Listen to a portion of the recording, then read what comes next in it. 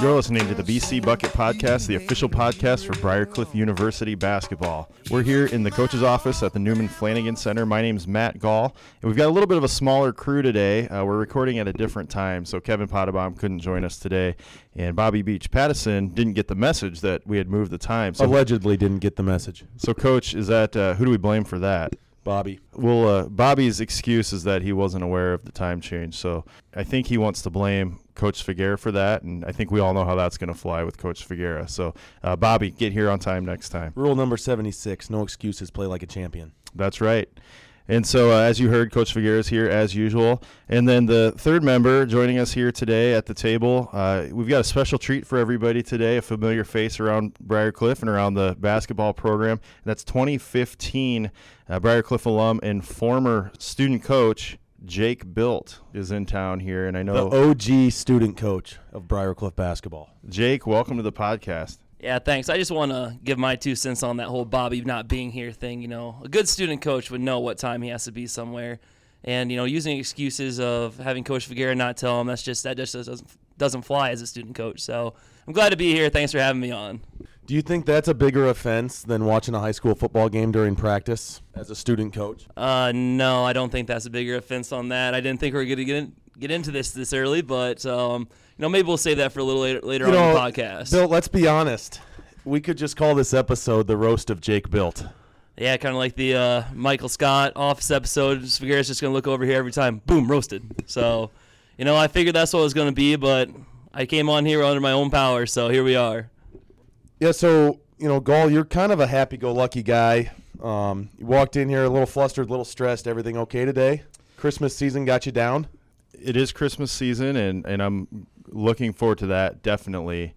But, yeah, this morning didn't go quite as I would have normally drawn it up. So I'll kind of start with a question. Are you guys familiar with the show The Walking Dead? Heard of it, don't watch it, never seen it. I've only seen a few episodes before, so I couldn't really tell you either. I don't watch it anymore because it just got terrible. But the point is, it's a show. It's really just your run-of-the-mill zombie apocalypse show. And it more so than addressing what happens when there's zombies running around, it really addresses what happens when civilized society breaks down and all of those social norms and cultural traditions and things that, you know, really hold up how things work on a day-to-day and how we live our day-to-day lives, how fragile all that really is. And so this morning, I wake up, and we have a little 1-year-old terrier mix dog. We got it last Christmas for the kids, and I try to do my part once in a while by taking her for a walk when I can. Usually that falls to my wife because my work hours usually have me go to work pretty early or come home late. But this morning I looked at the temperature is 41 degrees, so I thought, you know, I'm gonna take my dog. Good dog walking weather. A great dog walking weather. So I get the leash on her, and I tell my wife, you just stay in. I'm going to take care of this today. It's a beautiful day. If you want to join me, feel free. But otherwise, I'm just going to go out and enjoy some fresh air. So like I said a minute ago, you know, that show I talked about, The Walking Dead, explains what happens when society breaks down. And I got a little bit of a taste of, you know, I think the primal rage that's in my heart, and I got a taste of how I would respond to a societal breakdown. So I'm walking down my street. We live on a nice, quiet little street, not too far from campus here. We live right off of Stone Park Boulevard, which is kind of a steep hill that heads up from Hamilton up to the hospital. And I get to the end of my street at Stone Park Boulevard, and I take a left to start walking down Stone Park, kind of towards campus or towards that fire station that's on Hamilton. And as I'm walking, I cross the street, and as I get to the opposite sidewalk, my foot hits something kind of hard. And so I look down, and what do I see but nothing other than a pile of snow and ice that the snowplow had moved in front of that sidewalk about 10 days ago, which is about the last time Sioux City received recorded measurable snowfall.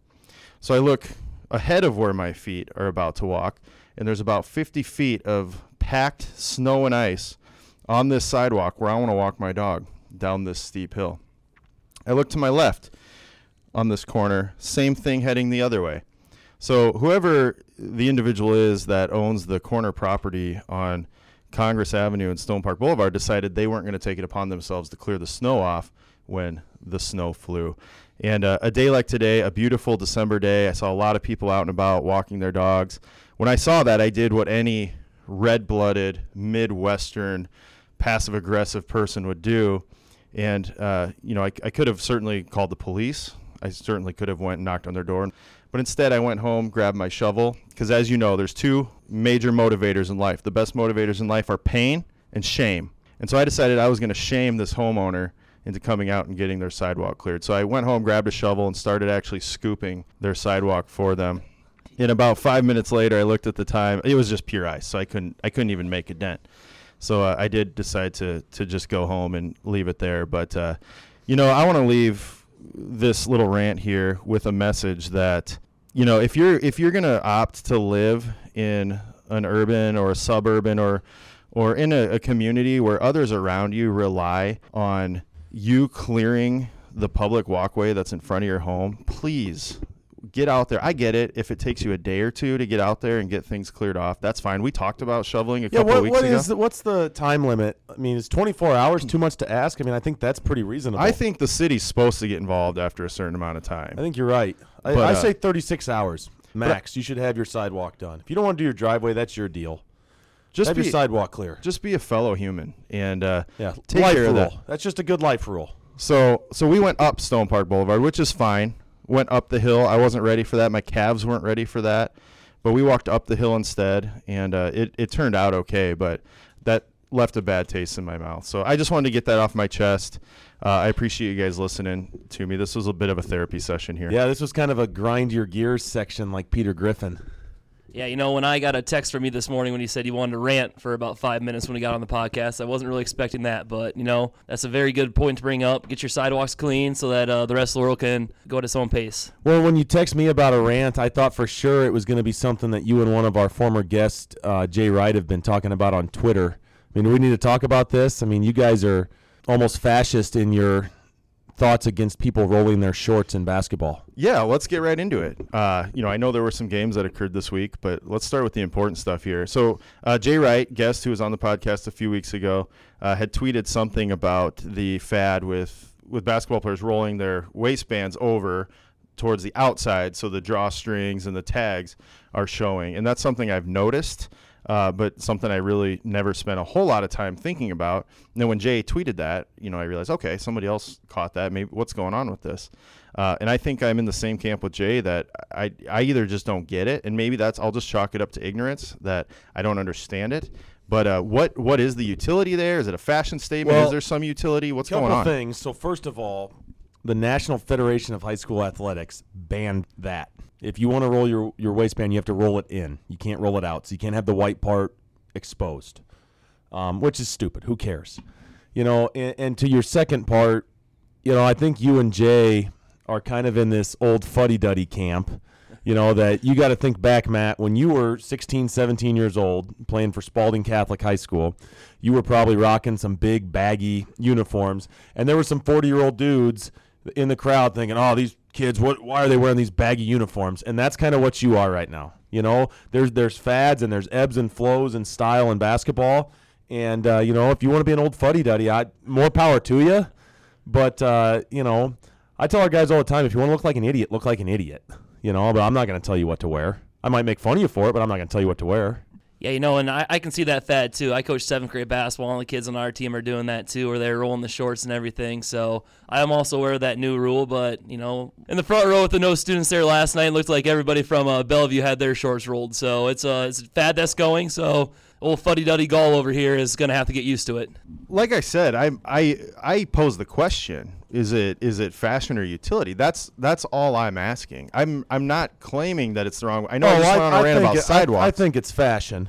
I don't know that there's necessarily a utility to it. I mean, if you really think about it, having your shorts shorter should be more functional than having big baggy shorts that you and I would have played with. That just makes sense to me, but I think it's all a fashion thing, and I'm sure a couple NBA guys started doing it a few years ago, and it just slowly trickles down into college and high school and middle school and everywhere else. So, well, I know with the fashion side of things, I know like Under Armour, they'll have their logo on the waistbands when you unroll them. So I think a lot of kids like to show that off a little bit too, where they got that Under Armour logo showing when they do the one roll. So Jake, look into your crystal ball here and tell me 5 years from now, what's the brand new crazy fad that no one saw coming? Man, that's a good one. But, I think the headbands are going to be making a strong comeback here eventually. The sweatbands and no-show socks. They're coming back. It's funny you mentioned that, Svagera, because you were always a no-show sock guy at practice, and then there's a couple times where Svagera broke out some mid-high socks, and he went with the straight look, which that's kind of iffy. You got to have a little bit of a bundle down there, so it's not just straight. But Svagera came to practice a couple times with the mids to try to show he was hip and trying to be cool. So I've never conformed to fashion norms. Back when I was playing, I wore mid-highs when everybody was wearing no-shows, Jake. So, let's not critique my fashion. Yeah, I remember when the low Adidas Superstars hit Spalding Catholic too. I don't know how many rolled ankles occurred as a result of that. But, well, we better talk about some basketball here because that's really the reason we're in this room. And so you guys played a couple games last week, and we'll start with Northwestern. And I know it's the season for cookies and candy, but, Coach, we're not going to sugarcoat this one. That was a butt kicking. What happened up in Orange City? Well, yeah, and then we told the guys that too. There's no nice way to put it. We got whooped on Wednesday. And, I think of the wise words of Lance Creech. He's a guy I worked for. I brought him up on the podcast before, and he's going to be a guest at some point. But he once told me, sometimes you're the pigeon and sometimes you're the statue. And we were the statue. And if you don't get that reference, I'm sorry, but figure it out. And it was one of those games. We never really got a good flow of anything going, and that really hurts our offense in particular when we don't have a good flow, a good rhythm, and they did a good job trying to keep the ball out of certain guys' hands. I thought they did a good job, frustrating some of our players, and what ended up happening was we got down a little bit. We started pressing, forcing some tough shots that weren't good shots, even if we made a couple of them, and that's not a sustainable recipe offensively to continually shoot bad shots and take tough shots, and we turned it over a few times. On the defensive side, there really wasn't a positive that came from it, other than really showed us some bad stuff on film. But they carved us up. We did a poor job rebounding, and it's one of those games. There's two ways you can take it. You can learn from that and understand that every single night in this league, especially on the road, you better be ready to play at a high level. And you learn from that, and we see some things on film that were glaring weaknesses for us, and we fix them. Or it can really damage a team's psyche. I've been on teams and a part of teams that a loss like that could send you into a tailspin for a couple weeks. And we're going to talk about yesterday's game here in a bit, and I think we saw that our guys, for the most part, learned from it and got better because of it. And that's what you hope for. You try to find that silver lining. You try to find the teachable moments. I think everybody in the room knows I'm pretty hyper-competitive. I don't like to lose, period. But if we can learn something from it and get better because of it, that could be a positive thing for us. We talk to our guys a lot about continuous improvement, and not temporary perfection. We want continuous improvement. As the year goes on, we want to keep getting better and better. If this is something that's going to help us do that, then, we're going to be okay with the loss and get better from it. So that's about it. We didn't really play very well. Jay Wolf had a nice offensive game. I think he had 22 for us or 24 maybe. But, other than that, it just it was what you said. It was a whooping. And you guys will get them again here on February 6th where they'll come to town. So, like we talked about Morningside after a close, tough loss with those guys, that's the nice thing about this conference is that you always get another shot. So we'll see them again here in a couple months. But there's more basketball to play this week, and that was with a 76-73 win at home yesterday against Bellevue. And that's a game, Jake, I know you were here, and you had the best seat in the house for the game-winning three at the end by Jackson Lamb. And we'll get to that here in just a quick second. But, Coach, you guys, you came out hot in the first couple minutes, and then real quickly that went away, and you were down into a pretty good hole. And you guys made a real nice second half push and turned things up defensively and had a nice comeback. But that's, I think, 3 games this year where you came back from double digits or real close to double digits. I think the post-Erdman team, really grew up a lot in that second half yesterday. Yeah, there's no doubt about that. And, in some ways there were some similarities to how yesterday's game was developing just like Wednesday's was. The big difference was we kind of kept fighting at the end of the half, and we took the deficit from 15 down to 10, made a couple nice plays late in the half. And, we told the guys at halftime, other than turning the ball over and getting out rebounded, we didn't play that bad. We offensively, we shot 61% in the first half, but only scored 33 points because we didn't have enough, we just didn't get enough shots because we turned it over, and a couple of them were really careless ones that we don't want to have that led to points. I think we had at least 2 of them, I call them pick 6 turnovers, where the other team just gets it and goes the other way, pretty much uncontested. And so that's obviously 4 points for Bellevue, but that's taken away a chance for us to score. And so those really hurt us. We cleaned that up in the second half. And it really came down to our defensive intensity. We thought it was really good for about 20 seconds of possessions in the first half, and I thought we really gave in and just kind of relaxed at the end of possessions, and we gave up a lot of points, in that shot clock countdown time. And that was the biggest change in the second half defensively. We just dialed in a little more for a little bit longer, made some big plays, got some big rebounds, and that was the key to getting us back in the game.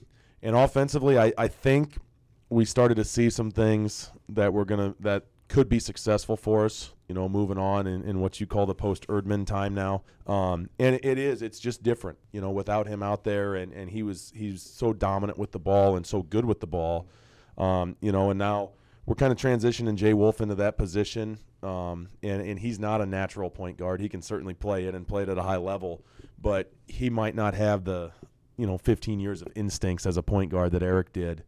But we started to see some things when we moved the ball, just like always. We moved it. We got some extra passes in there, a couple offensive rebounds.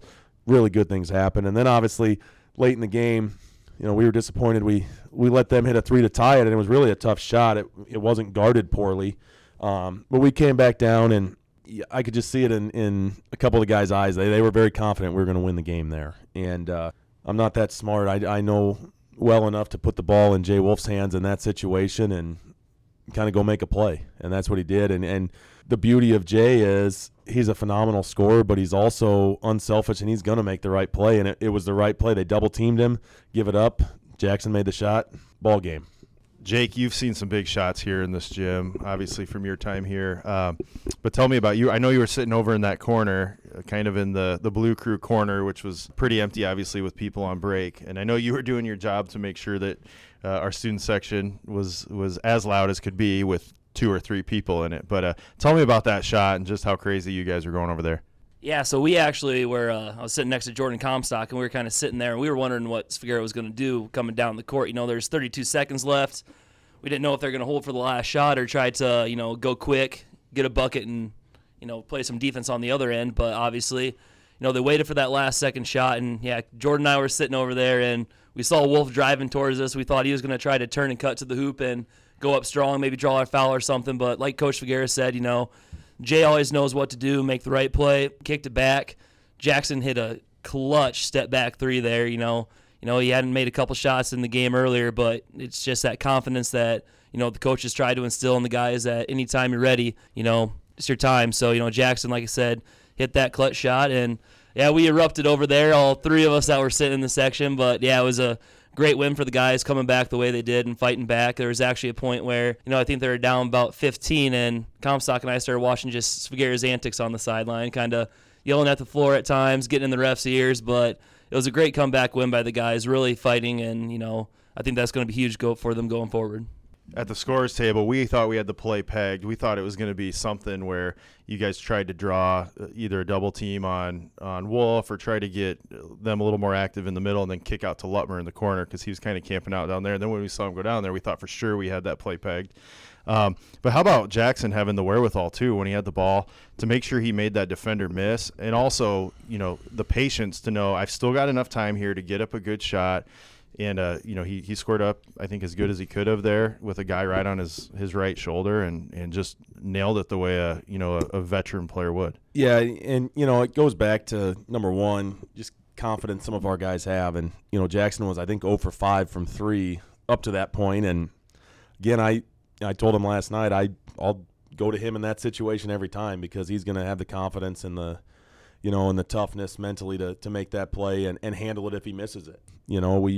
we ran a play for him when he was a true freshman in the conference tournament championship game. He missed a three, to tie the game, and he and I talked about it a few weeks ago, and just said, well, we knew you could handle it. So, but yeah, he did a good job in it. As it turned out, it was their big guy that closed out on him, and that's going to be a mismatch almost every time when you have a guy who can shot fake and sidestep like Jackson does. And to your point, Matt, Nick was wide open, and so he would have been there too. And I think the play we actually ran was just a simple ball screen, Jackson for Jay, and I think that was Jay's first look. When he saw he couldn't get anywhere with it, I think back to Jackson was his first look, and so yeah, we'll take it. I won't take credit for anything. I just, like I said, kind of said, Jay, take it. Jackson ball screen for him and make something happen. So they did.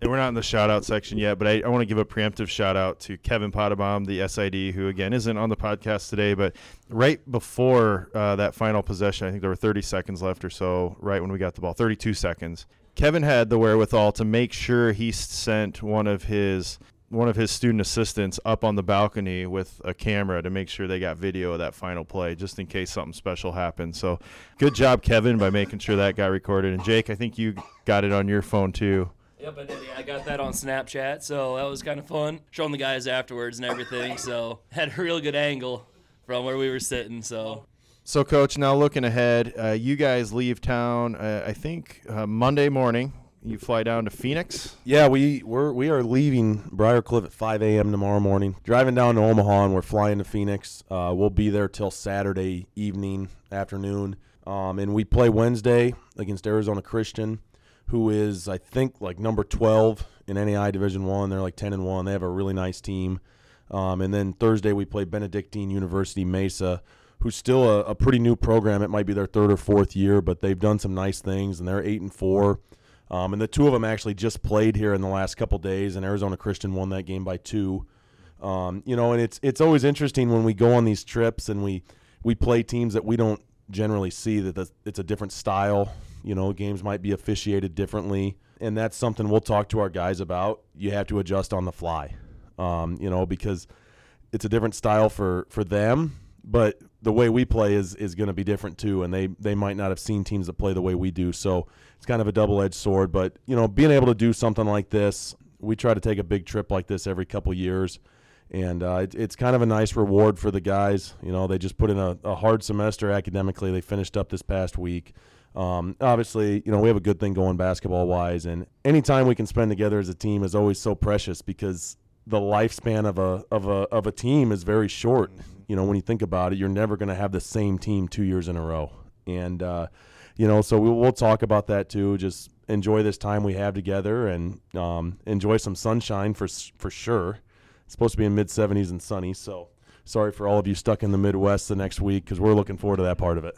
Yeah, I'm pretty sure you're not going to have any problem with anybody not clearing their sidewalks out in Arizona. So that'll be nice for the guys to get out there and not have to worry about that like they do here in Sioux City. It's a big problem. The worst problem. Worse than getting up before 8 a.m. on a Sunday to mow your lawn. I'd rather have the neighbor out there mowing at 7. But we're not going to get back into that.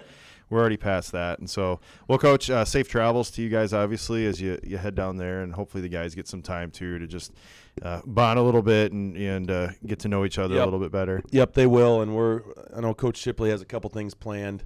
I love arbitrary competitions that don't involve basketball, where I can talk a lot of trash to the guys.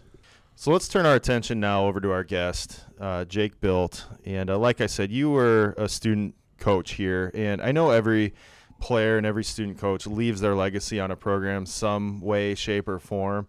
But you actually left your legacy with this program in a tangible sense. Tell us a little bit about what you're holding in front of you here on the table. Yeah, so it all kind of started out as a joke. When I was graduating back in 2015, Coach Nelson came to me and said, "Hey, Bill, you've been with us for 3 years. I'd like for you to kind of make a checklist of what you do before practice, before games, so that the other student coaches can become prepared, and it's kind of a seamless transition as the new guys come in, Corey Hobbs, and I think it was it Mal that first year. So those guys coming in after me could take over and go seamlessly. Garrett Nelson not to yell at very much, so I started making a checklist one day. Nelson didn't have to yell at him very much. I still did. Yep. So I started making a checklist one day, and I started realizing, I was like, dang, this thing's getting pretty long, and, it's not so much a checklist anymore. So I actually ended up making a student coaching manual. It's written by your executive senior student coach, Jacob Bilt. Executive senior student coach. Is that an official title or is that self-titled? Well, I'll take that one. I gave him that title. It's kind of like when Michael Scott made Dwight Schrute the assistant to the regional manager. It didn't really mean a whole lot, but Dwight liked the sound of it. And that's what we did for Jake. And, to take it one step further, I actually had him official Briarcliff basketball business cards made with that title on them. Yeah, I actually received those at our Christmas bowling party that one year. It was actually kind of shocking because Figueroa came up and said, hey, I have a present for you. And I thought it was going to be something, something stupid that he was just going to try to troll me or roast me like usual. But, that was probably one of the nicest things Figueroa did for me, and I really appreciated that. And I actually have one hanging on my fridge in my house right now. So this student coaching manual, largely is a very well-written checklist to boil it all down. But very few checklists will come with a very thoughtful, well-written forward. Do you want to tell us about what the forward is, who wrote it, and what those words mean to you? Yeah, no problem. Basically, when I was writing this, I was trying to make it as good as I could. So I emailed Michael Collison, who was a student coach with me. He was kind of more of a grad assistant role, but emailed him, and he said, I'd love to write you a forward. So essentially, it's just Michael talking about my relationship with the program and himself. I think he says, as a freshman, I was just kind of around all the guys, assistant coach Shipley over there. I was just kind of hung out with them in their dorm room. And, I think he puts down that, I'd be drinking Mountain Dews with them at 2 a.m. and just hanging out, just kind of there, even if the other basketball guys weren't. So then it develops into, sophomore year. Michael is just kind of like, well, he's still Bilt. He's still a student coach. Doesn't really mean a lot, but I'm pretty sure he compared you to the left brake on a bicycle. Yeah, and nobody uses that, so I was pretty worthless, according to Michael. So, we kind of did that, and then junior year, Michael was with me, so he kind of got to see the ins and outs of being a student coach, and that's where he really saw what I did, and I think after that he compared me to the oil on the chain, the kind of things keep going smoothly. And at the end, the most important part to me, though, is that at the end, he comes up and says, he's my friend now, where, it starts out as a freshman, he didn't really know who I was, but that's all it was about here at Briarcliff and the basketball program is, we're a family, we're friends. And so, yeah, that's the main thing with that forward was, Michael ended up writing about everything I did, but at the end of the day, we're all a family, we're all friends now, so that's the main thing that I took from it, which gets me a little choked up at times, but right now I'm good. So, and the beauty of this manual, number one, it's pretty funny. There's a lot of good information. I do know our student coaches since then have used it, as just kind of an outline. Corey Hobbs, when he finished, actually added some chapters to it or made additions to each of the chapters already there, and I'm going to make Bobby do it too when he's done this year. So it's, it goes back to the legacy I've talked about of student coaches we've had. We've had so many good ones, and they keep adding on, and then the position evolves. And I mean, it's a legitimately big part of our program. It's not just guys are doing laundry. It's so much more than that. And so we've been fortunate to have so many awesome guys in that role. Yeah, so like Figueroa said, I try to make it a little funny, kind of go with my personality and Figueroa's personality. So, chapter 1 is called Practice, and I start every chapter out with a quote. So I know I did the Allen Iverson practice quote where, we're talking about practice, which, a lot of guys, they don't see the importance of that, and especially for a student coach. I'm sure we're going to get into the story of the time at practice where I might not have been taking it as serious as I should have been, and I got yelled at for it, and deservingly so. So, it's a bunch of different chapters. We got laundry in there, home games, road games, national tournament. And then the one chapter 6, Coach Figueroa, which at the time I was here, he was only an assistant. So, it's taken a whole new meaning now since he's the head coach. But did you hear that, Jake Shipley? Only an assistant. Yeah, sorry, Ship. But yeah, it's kind of funny. We've already had a couple office quotes because the quote for Coach Figueroa is would I rather be feared or loved? Easy, both. I want people to be afraid of how much they love me.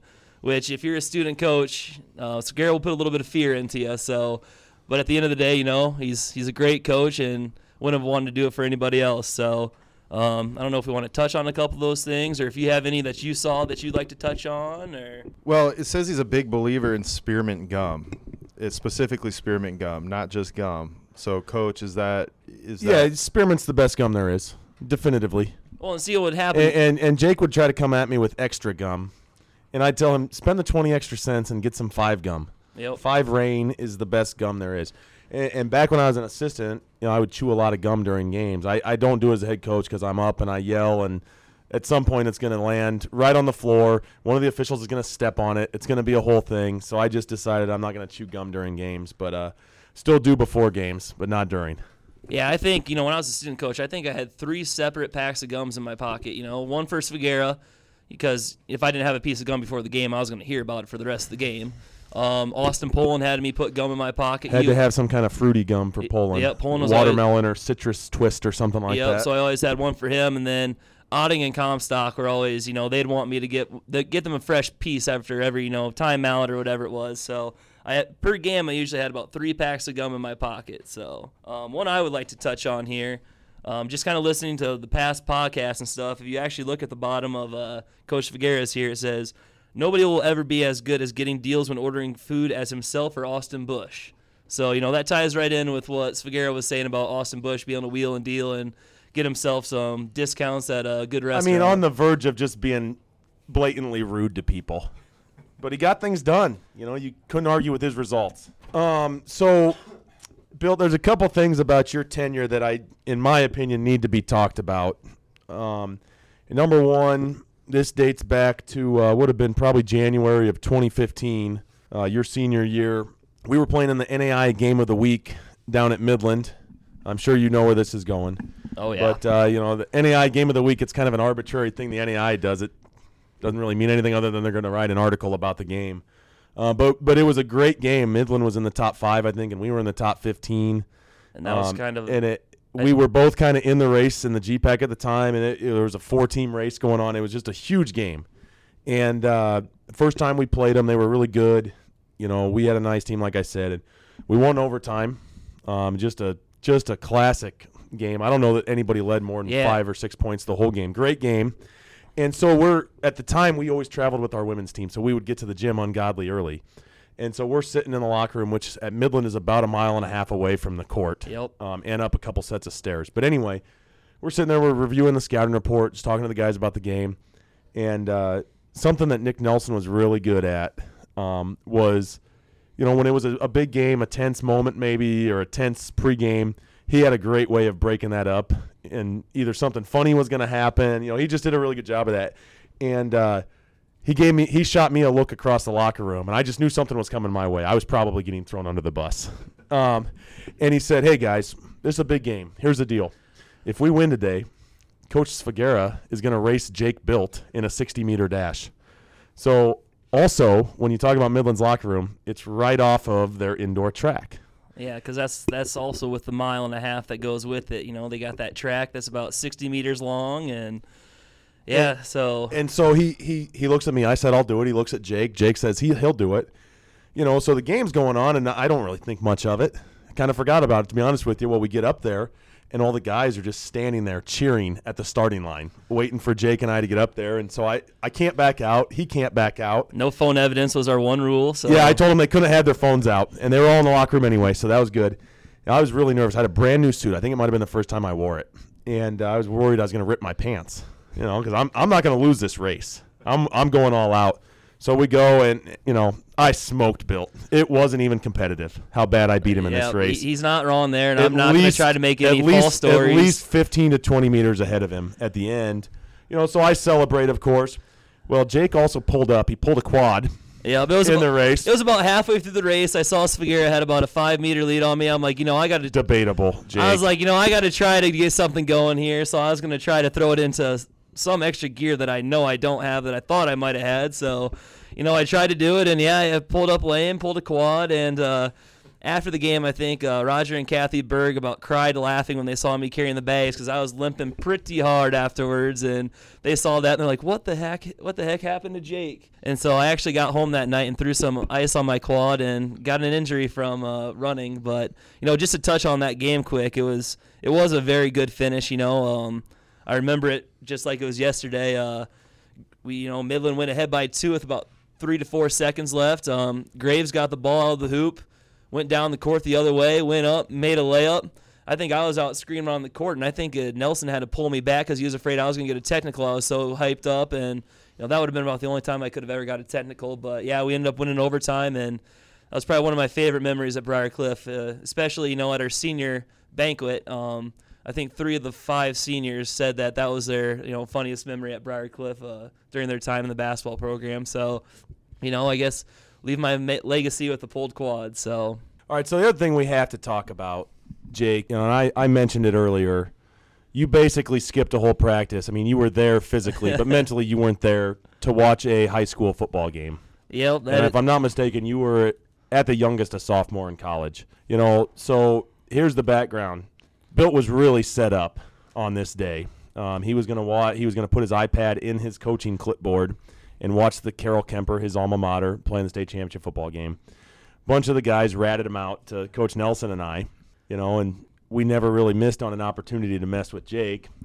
So we were just going to kind of keep it to ourselves and wait for a moment, and Coach was just going to rip him. So we're doing a defensive drill, a tough one to boot.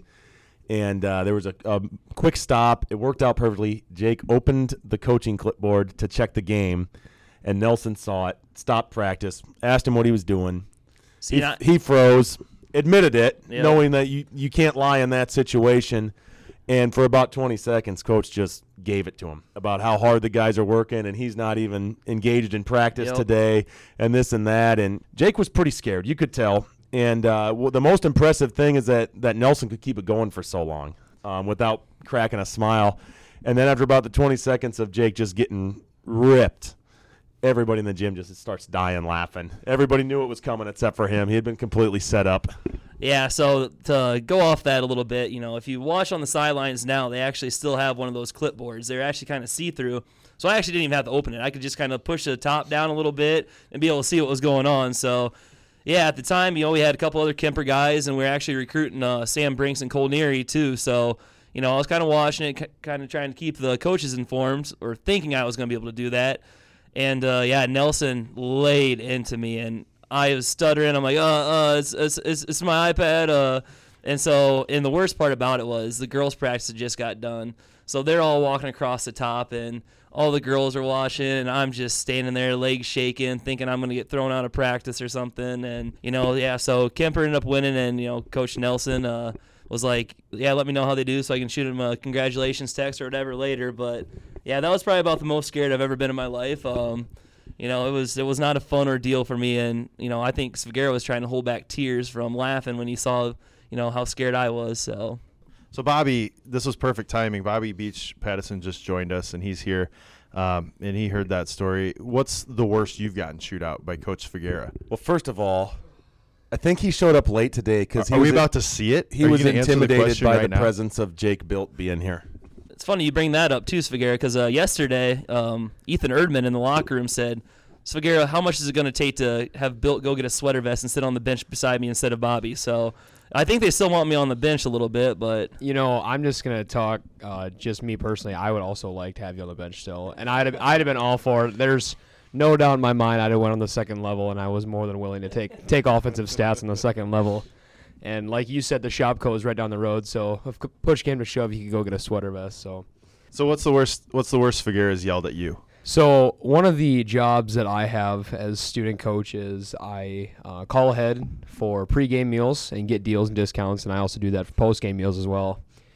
And it just happens that Hastings, Nebraska has 2 McDonald's, and we were playing Hastings in Hastings last year and got pounded a little bit by Hastings. And right beforehand, we're going to go to McDonald's, get a double quarter pounder meal, large, of course, and we're going to have them all individually sacked and ready to go so we can just get going and get on the road because obviously Hastings is a long trip. So I ended up calling the one Hastings McDonald's, and they didn't do a deal or discount for us. So I said, all right, well, it's really good that we have two of them. So I called the other one. We were able to get a discount. Well, long story short, we ended up getting to the McDonald's that I thought I called, that I know 100% to this day I called, and it was that one. And obviously after the game, Coach Figueroa is pretty heated still. And we get in, and we walk in, and the lady goes, we don't know what you're talking about as far as a basketball team coming in here. So we had no food ready. And this just really set him over the edge. And I heard about it a little bit. And honestly, I just want to thank Coach Schultz, because he actually saved me big time from just getting even ripped even harder. Mostly factual so far. You know, and I'll tell you the ins and outs of the whole situation. Yeah, we got whooped that night. I wasn't in a good mood after the game. There are two McDonald's in Hastings, Nebraska, and I know Hastings really well. As you know, I've talked about, I coached there for 2 years. From Hastings College, it's about 15 miles north to get back to I-80. The first McDonald's Bobby spoke of is on the way to the interstate, a couple minutes from their campus. The other one is about 15 minutes south of the campus. So not only did they not have anything ready, and it took us forever to get in and out of there, we drove 15 minutes one way out of the way on a Wednesday night when we were already going to get home at 2:30. So, yeah, it definitely set me off a little bit. And I did time it, how long it took us to get from the campus to the McDonald's after I heard we were going to the one on the south side of town. Yeah, one of my worst meal situations happened out in Hastings, too. Hastings is always a tough place to play. Long bus ride just takes a lot of the guys and everything. So we actually got whooped pretty bad that night, too. And, I did my regular call the McDonald's afterwards, get the meals ready. And the coaches let a players-only meeting happen in the locker room. And that went on for about half hour. Well, in my head, I'm sitting there, I'm saying, well, crap, I hope that McDonald's is still going to, have the food there ready for us, thinking I wasn't just prank calling them. And so we ended up getting there, and we get back on the bus and everything. All the guys were like, Bill, why is our food so cold? What's going on here? I'm like, guys, believe me, I was standing there outside the locker room. Do I recall them? Tell them, hey, we're going to be a little later than we first expected, but I didn't want to bring it up to anybody because, Bill, at a time like this, do we really want to talk about McDonald's? We just got beat bad, and so I just kind of kept to myself, and the guys got some cold McDonald's on the way home, and, Hastings must be a bad spot for student coaching. And meals. I don't know a lot. Is there anything worse than cold fries from McDonald's? I mean, McDonald's French fries are kind of the gold standard of fast food French fries. Any French fry cold is terrible. So, I don't blame the guys, and I think an elite student coach would have made it happen, and we would have had warm French fries. The Dr. Phil in me wants to say, it doesn't sound like you can win, Jake. It just does not sound like you can win. So no, there's no winning when you're a student coach, that's for sure. Yeah, I don't know much about the ins and outs of the day-to-day to the program, but man, it sounds like this is a tough job. So I feel you guys. It added years on, or took years off my life, I should say. That's another thing too. I have a little bit of paranoia or anxiety a little bit, and it never failed. We get about 10 minutes down the road, and I get a text from Figueroa. Hey, Bill, you sure we got everything? And I'd sit there and I go over everything I need to bring, red jerseys, extra jersey, towels, all this stuff. So I'm sitting there, the chairs for the bench. I'm sitting there just freaking out I'm pretty sure I got everything. But Figueroa is also notorious for hiding stuff too. So, I figured he'd try to hide something from me. And if you did, as a student coach, if you lost something and Figueroa got to hold on to it for more than a day, you owed him a cup of coffee. And there was times I swear he just took something from me and that didn't hide. That's false. I know, I'm sure it is, but I kind of felt that way sometimes. The bus thing, Dom Schwader was always in on that. Yeah, that was kind of a running joke between him and I. So you guys both saw me squirm right as I got the text. That's right. I don't want this to just fall on me. That was me and Dom together. Well, and Coach, can't we find one more 6-man club member so we don't have to spend half of our student coach time hunting down 25-cent discounts on quarter pounders? Hey, every little bit counts, Matt. And if we can save 50 cents per meal, on 15 road games times 20-some people we travel with, I'm no math magician, but that adds up pretty quick. Fair enough. One last thing that I kind of want to tie in, it goes with the meals and everything. A lot of people think there's some animosity between Corey Hobbs and I. I'm going to tell you what. As Figueroa said I earlier. mean, there was some violent blog post being Yeah, we're going there. written back and forth. Like Figueroa said, I'm kind of the OG student coach that kind of got this rolling and everything. And I never had any ill will towards Hobbs. And one night I'm sitting there and I see this blog post come out. Hobbs has been a student coach for all of 3 months. And I see this blog post come out. And he's taking shots at me about how he's already a better student coach. Well, I'm sitting there. I'm not really thinking anything of it. Figueroa calls me. He's like, Bill, there's a lot of facts in there that aren't right. So if you want to go check out the blog posts, I can tweet it out or something. They're still out there. I made sure I read them. I emailed over to Matt. But, yeah, it's we don't have any animosity. Hobbs likes to bring things up and try to get me riled up. So it does work. But, yeah, back to where I was going with this. Hobbs with meals. Obviously I wasn't as good as Bush was. He's the master of getting the deals.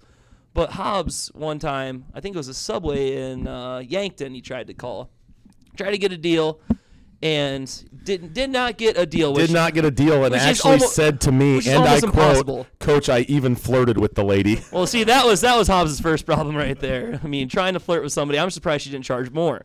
But, it's almost impossible not to get some sort of deal. I don't even think he got coaches' meals for free, which is... He didn't, and I walked right up to the counter, and I said, what kind of deal can you give us? And they said, we give coaches free and bus drivers all the time. Yeah, so, it's... that's the one thing I want to get at Corey, obviously... I've got to step in and defend Hobbs here. He's not here right now. We have 2 other student coaches here. Hobbs has something on both these guys. Hobbs was legit as a scout team player in practice. And Bobby's not allowed to ever do it again. Bilt fell down in a walkthrough. Kept the dribble, though. It wasn't a travel or anything else. I kept my dribble. That's debatable. I did. But, so Hobbs was the best scout team student coach we've had by far. I mean, he was on scholarship to play basketball at one point, so I hope that he was a little better scout player than Bobby and I. We were both golfers here at Briarcliff, so, I mean, you got to hope that. But, hey, to go off that, Hobbs never won the box. So there's a free throw competition we do before game days on Saturdays where everyone goes around and shoots free throws. I think I won it a couple times. Dom won it a couple times. All you got to do is make your free throws and be a little mentally tough. Absolutely. You have to be mentally tough in that game. And to be honest with you, Jake, no student coach since you and Dom has won the box. And Bobby's currently on a suspension for quite a while. Yeah, I think the suspensions happened one time where I think I came to shoot around in jeans. And I had took shorts. Your pants off. I had shorts on. I had shorts on underneath. And Scare's like, Bill, you can't be playing the box in jeans.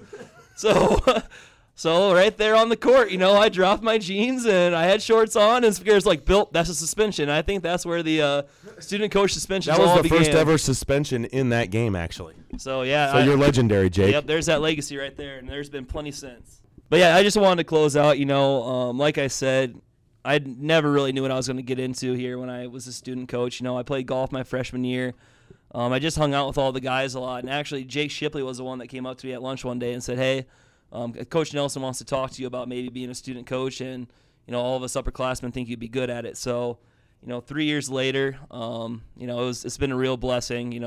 Some of the best friends that I have in the world came from the basketball team and from Briarcliff. I'm still good friends with Bobby and all the new student coaches, all the new players. It's always fun to come back and to get the chance to talk and, just with all the players and everything. And it's kind of fun just to hear that they still kind of know who I am, even though I was just kind of a lowly student coach. But to any future student coaches that might be listening to this podcast, you do matter with the program as much as you're going to get made fun of, ridiculed. I love my time doing it. And I just got to say thanks to Coach Nelson, Coach Figueroa for giving me the opportunity to be a student coach of the Briarcliff. Well, we're not going to let you off the hook quite yet because, as you know, I know you're a listener of the podcast, so we generally try to ask some really quick questions to get to know you. And I think you've answered a few that we probably had, but we've got to hit a few of the usuals here.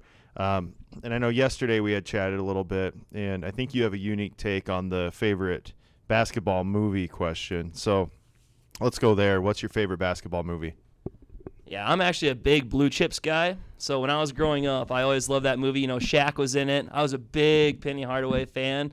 I always wanted a pair of the pennies when I was growing up. I never got any. Those pennies were no joke. I know. Yeah, Penny had some sweet shoes for a couple-year run there when I was in middle school. Yep. So, I always wanted a pair of the pennies and everything. But, I like that movie. It's, trying to do the right thing. And then you see the the nastiness of what the sport can become and everything. You know, one of my favorite clips is when they dropped the tractor off at the recruit's house, and you know, like I say, you know, Shaq was in it. You know, I'm not a big Kazam guy, but Shaq was pretty good. Shaq was pretty good in Blue Chips, and you know, just a couple of those actors that were in there. Penny Hardaway, obviously. You know, so it's not your typical movie that you've been getting, but yeah, I loved Blue Chips growing up. You know, I love just how you know, everything happened in that movie, and you know, the bags of money and everything, the Mercedes, the house, the tractor. So it was a good movie for me growing up as a kid. So Jake, this question will require a little bit of background, but back in 2015, we went to the national tournament, and me and Zach Otting had you convinced you had to give a speech at the Dixie Stampede about our team. And I know you fell for that hook, line, and sinker. What were you actually going to say? You know, I was going to get up there, and I was just going to, you know, talk about where we're from, you know, Sioux City, Iowa. But, yeah, when you brought that up to me, I was like, they're just joking with me at first. But then Michael Collison came up, or I think Michael Collison texted me about it and said, yeah, I had to give the speech when we went. And I was like, oh, no. Like, Collison's a good talker. You know, I don't know if I'm going to be able to get up there and speak in front of all these other basketball teams. So, yeah, I was just going to basically get up there and say, you know, we're from Sioux City, Iowa, the GPAC conference, you know, maybe try to give us our record and everything. We're the Chargers, you know, just kind of the easy stuff. And then, you know, I was probably going to give like a shout out to my teammates and everything and try to walk off. But, yeah, I was hook, line, and sinker for sure at the Dixie Stampede. And Sphero was watching me sweat the whole entire time. I was sitting there shaking while eating my meal, and that goes back to the messing with me and trying to get me a little paranoid. So, yeah, that was a good time.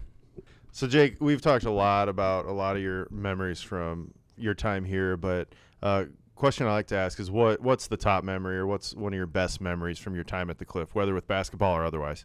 Yeah, so, I mean, obviously that 600-meter dash ranks right up there as probably my favorite memory. But on top of that, I would say, you know, the game against Hastings here at home, where Austin Leffler made a game-winning three. Obviously, it was a huge win for our season because, you know, we were actually the last team to get in the tournament that year, 2015. So without that three, we probably don't make the national tournament. But it made for some great film, not only because Leffler made that game-winning three, but you see me on the bench jump up, and I think I probably got a good 2 inches of vertical.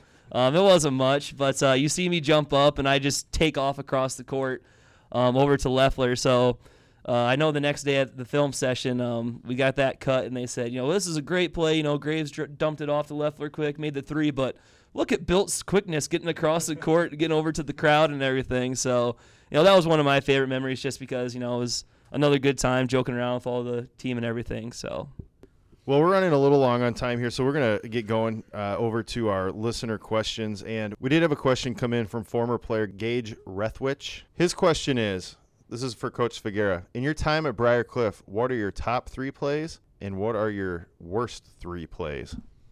Oh, man. You know, we've been fortunate. We've had a lot of best plays. I'm gonna start with the worst 3 plays. You know, number 1 is losing to IU East in the 2016 Elite Eight. You know, I can picture that play. It's just burned into my brain. And, you know, that's the worst one. They beat us by 2. Along those lines would probably be, you know, it's going to come down to a lot of national tournament games for both sides of this. Number 2 would probably be actually Jake Bilt's senior year. We turned the ball over with about 3 seconds left, down 2 against Davenport, and never even got a shot off. So that one's definitely in there.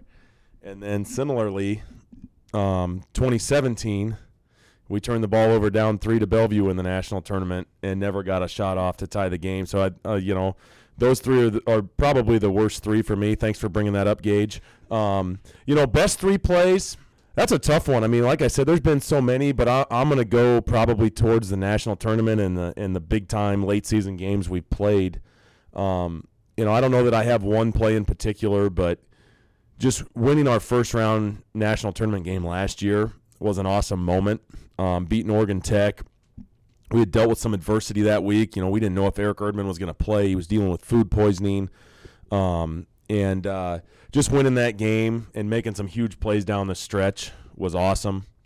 I would say the last 3 to 5 minutes of the 2016 GPAC Tournament Championship game against Nebraska Wesleyan, you know, Austin Pullen had kind of taken over the second half of that game. and there's not one play in particular. I suppose the one that sealed the deal was Brian Forbes caught at the top of the key, drove right down the middle of the lane for a finger roll, and it gave us the lead for good. So that was a huge play. And then beyond that, I'm going to say the final defensive play of the 2012 first-round national tournament game. We hadn't scored in like 5 minutes. That team was not all that offensively gifted. But we could really guard, and we didn't score literally the last 5 minutes of the game, and it came down to we needed one stop, and we got it. And so those big games are always going to probably be more prevalent in my mind. Good question, Gage. And reminder, you can send those questions in to us on Twitter at BCBucketsCast or at BCBucketsPodcast@gmail.com. We'll go into our shout-out section now, and I've got one here. Somebody had passed along that the mother of former Briarcliff PA announcer Mike Casaselli had passed away. So shout-out to Mike and the entire Casaselli family. He was a big part of Briarcliff basketball for a long time and still part of the Charger family. And so thoughts and prayers with the Casasellis. Yeah, I want to give a quick shout out to obviously all my teammates and stuff, but especially to the guys that I graduated with. Was up here for 4 years. They're still some of my best friends. Was in Torres' wedding. So yeah, some of my best friends. So shout out to Zach Otting, Matt Berg, Ricky Torres, Dom Schwader, and Chris Blair.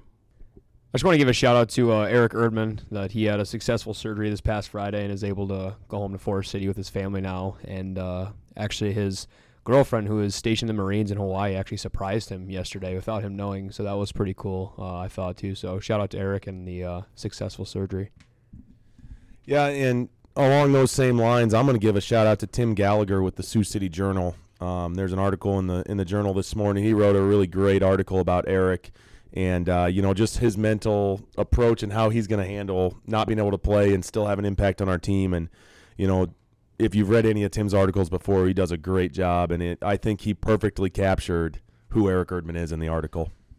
And I want to give one final quick shout out to the Breeda Savings Bank. Coach Figuera always asks for pins. So they always hook me up with some blue and yellow pins since my time here at Briarcliff. So I'm still trying to student coach even though I'm not in the program anymore. So shout out to them for giving Briarcliff basketball some blue and gold pins. Well, Jake, thanks for coming on. I know I've been looking forward to this just based on some of the stories I had heard. And I know you've been listening to the podcast from day one. You reached out really early on and asked when you might be able to have a chance to come on to share some of those stories. So I know it means a lot to Coach and to a lot of the guys in the program. And so keep listening, and we'll certainly have you on again. Sounds good. Thank you very much. And as a parting gift, here's a Briarcliff Student Coaching Manual by Jacob Bilt. Any chance I can get that front page autographed? You betcha. I'll get my Herbie Hancock on there for you. All right. Well, that's going to do it for this week. Schedule is going to change a little bit. The next official episode of BC Buckets will come out in 2 weeks. We'll record that the 30th, and then that'll come out on January 1st. But we are going to record kind of a special stocking stuffer episode for everybody next week, and that'll come out Christmas Day. So on behalf of Jake, Bobby, Coach Figuera, everyone here, Merry Christmas to everybody out there. Safe travels, and we'll catch you next time. Thanks.